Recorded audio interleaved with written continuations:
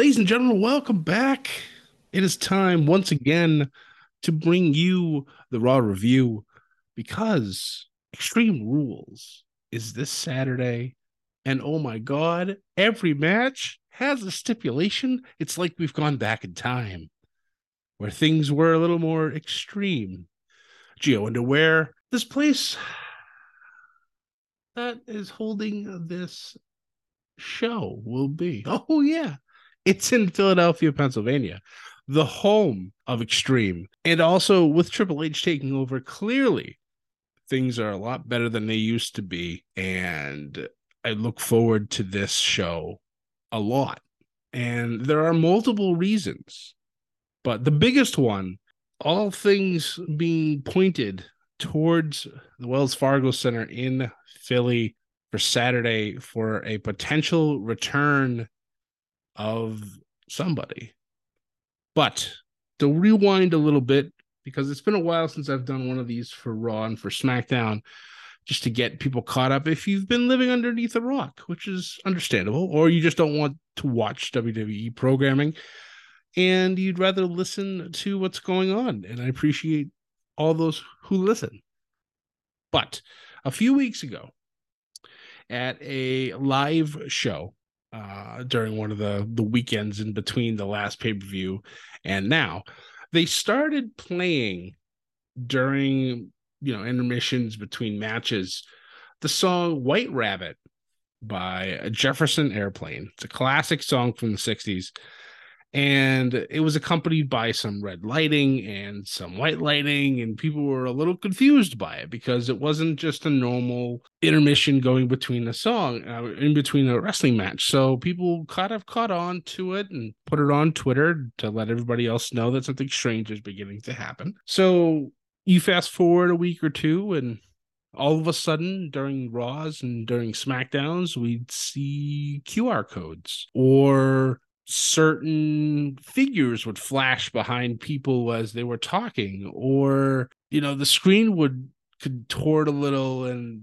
or the lights would go out during the matches, and it's like something's going on. Of course, the QR codes would start leading to cryptic clues that the internet and wrestling Twitter, this is the power of wrestling Twitter. Within like 5 to 10 minutes, every single thing was dissected and put out for the rest of Twitter to understand and to try to see who this would be. And immediately people started thinking this was going to be Bray, which for me, I hoped, because I feel like out of all the people that were released before Triple H took over, I felt like Bray's was the most egregious. Like it didn't make sense why they would let him go. Even if if he needed to step away for time, they would let him do so. With his last match with Randy and the whole betrayal of Miss Bliss, he needed time away. It would have been perfect for him to do that and then return and whatever. But letting him go always kind of rubbed me the wrong way. So immediately I latched onto this, and I try not to let my hope grow when it comes to these types of things, even though Triple H has been definitely showing up and showing out since SummerSlam.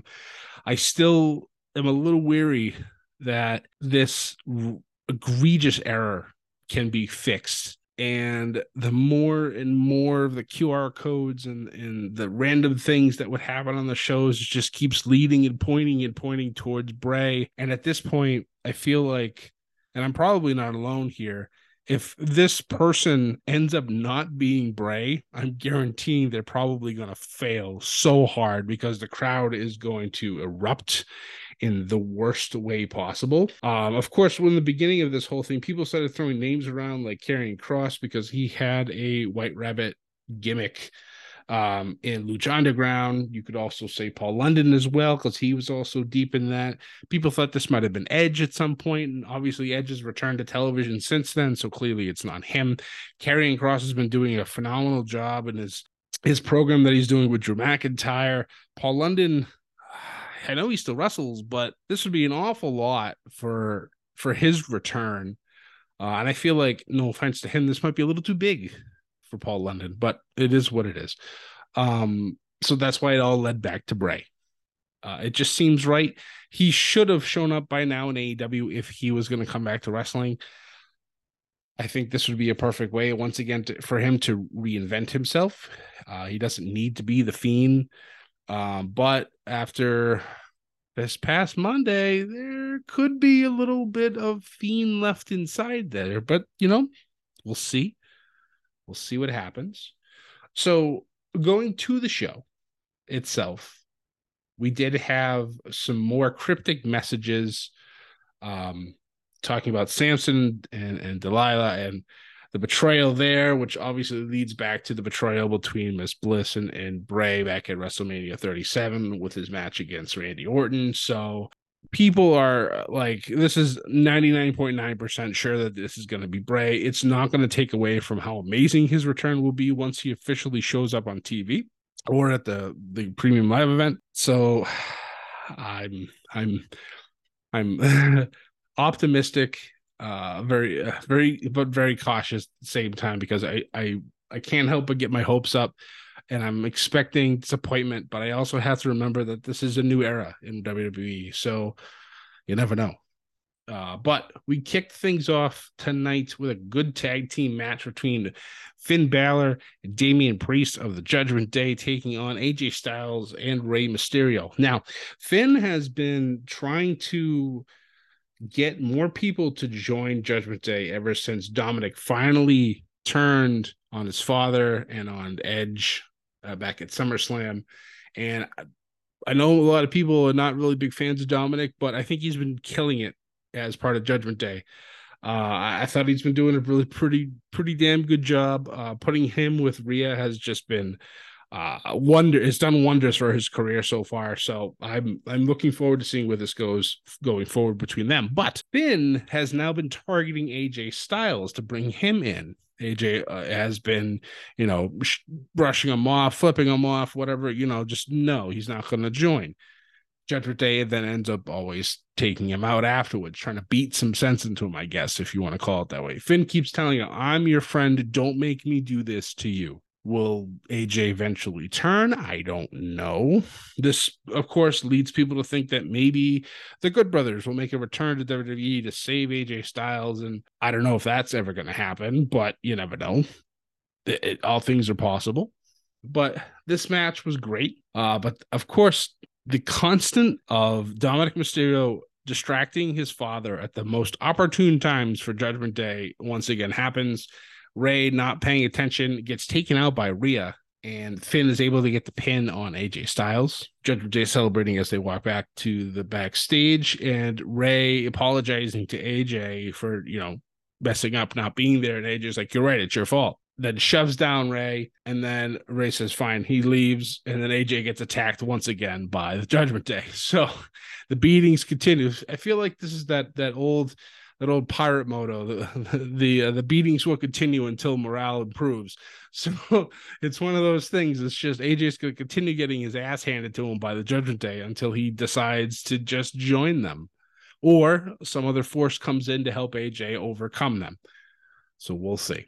After that, we had an interesting moment in the back with Bobby Lashley being interviewed as he comes into the building, stating that now he's had the U.S. Championship for 3 months, but he's not going to rest on his laurels. He wants to be a fighting champion. And of course, that leads Mustafa Ali to come out of nowhere and says, like, all right, fine. I want a shot. Bobby initially brushes him off, goes, no, I see you hustling. I'll make sure you get your shot, when the time is right. And Ali's like, nah, that's not how this is going to work here. Basically just getting into Bobby's face. Like, nah, I want this right now. Bobby's like, all right, fine. Do you want to go? All right, well, let's go. They have themselves a great match. Ali had a couple chances to actually win this match, but eventually Bobby does get him into the Hurt Lock. Good thing to note here that Mustafa Ali did not submit. He passed out. So whether he uses that to advantage going forward, we'll see. But Bobby does retain the title. But of course, he gets attacked almost immediately afterwards by Seth Rollins, who has been a little bit of a thorn in Bobby's side after running his mouth towards Bobby, and Bobby shut him up. But that was because of Riddle's interference. Seth's not done here. So this ends up actually becoming now a title match next week after Extreme Rules. Lashley will put his title on the line against Seth Rollins. Now, does that mean Seth's going to win the fight pit? Not necessarily. But man's already got another shot at the gold. So, hey, I ain't mad at that. So after that, we had a nice little, well, maybe nice is not the right word to use here. We had one hell of an ugly face-to-face no contact now because going into Extreme Rules, if either Seth or Matt Riddle touched one another, their match would be tossed. And so they both got in the ring, and they both had some shots below the belt. Seth talking about Riddle's kids, how Riddle can't see his children anymore, and how Riddle fires back with about how Seth hasn't held a title in like 5 years, and is second when it comes to Roman Reigns, second when it comes to Becky Lynch's, doesn't have any main events at WrestleMania, and it gets pretty heated before the special guest referee Daniel Cormier from UFC laying down the law, telling them that they need to train smart for their match at Extreme Rules. After that, we had a great match in the women's division as the returning Candice LeRae, her second match back after surprising Nikki ASH last week, takes on one half of the WWE Women's Tag Team Champions and Damage Control member Dakota Kai. Dakota does end up getting the victory here, of course, thanks to Damage Control. But I'm looking forward to seeing what's going to be happening after Extreme Rules. If Candice might have to go out and find herself a partner to take out Damage Control, and I can only wonder which way she's going to go. So we have a wonderful moment with The Miz and Dexter Lumis. And I say wonderful because The Miz is passed out. Dexter's slightly and just gently brushing his hair. And you see Johnny Gargano kind of walk by, just kind of look at Dexter. Dexter goes the shh. And Johnny just goes, he just kind of looks elsewhere, like nothing's happening. It's just the continuity between NXT and Raw. It makes me so happy. Miz eventually comes to after being knocked out, thanks to Johnny kind of waking him up after Dexter left. Miz freaking out. I love this whole thing that Dexter and Miz are doing. It's just been so much fun to watch unfold. It's a great way to introduce Dexter into the Raw community. And the Miz can do no wrong here. Like he can it's working for both of them, and I truly appreciate it. After that, we had one hell of a match between Otis and Johnny Gargano, with Otis getting the victory. Austin Theory was out there as well, leading towards we're gonna have ourselves a match between Johnny Gargano and Theory next week, so that'll be a lot of fun to watch. Hopefully, I was hoping that they would put the Money in the Bank title on the line, but that's clearly not going to happen. Otis getting the victory here, and then all three with Chad Gable jump in the ring, start attacking, trying to get wrestling, and then Braun Strowman comes out and makes the save, leading into his match with Chad Gable, which is another fantastic match. They need to just keep Chad Gable on television forever. I don't care, both shows, just do it. This man German suplexed Braun Strowman, and some of the shots that came as they were flying through the air were it was such a great shot. Chad is so underutilized, and I'm so happy that now he's actually getting major time on television every single show. It's great. I love it. I'm happy. I want them to win the tag titles. I want Chad to have a singles run before he retires for good. It's a lot of fun. Braun obviously gets the win over Chad, but still, it's just Chad maximizes the chance that he has there on television. It's great. After that, we had the contract signing between Bianca Belair and Bayley for Extreme Rules, the first ever women's ladder match for a women's title, which to me still is ridiculous. I couldn't believe that they said it, that this is the first time ever. And I know they've had Money in the Bank matches, but for the title, this is the first time, and holy shit. But I think that will be a great match. Honestly, I looked at the card, and I'll talk about the card on Friday when I do my SmackDown study.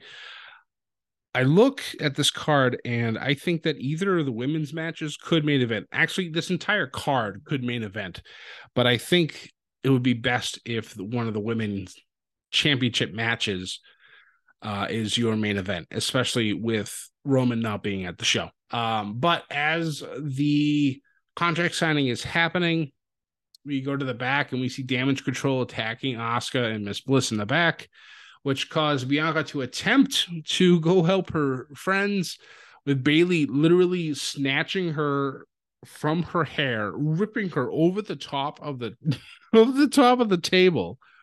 Continues to beat on her for a few minutes before Bianca's able to escape and run to the back to try to help her friends.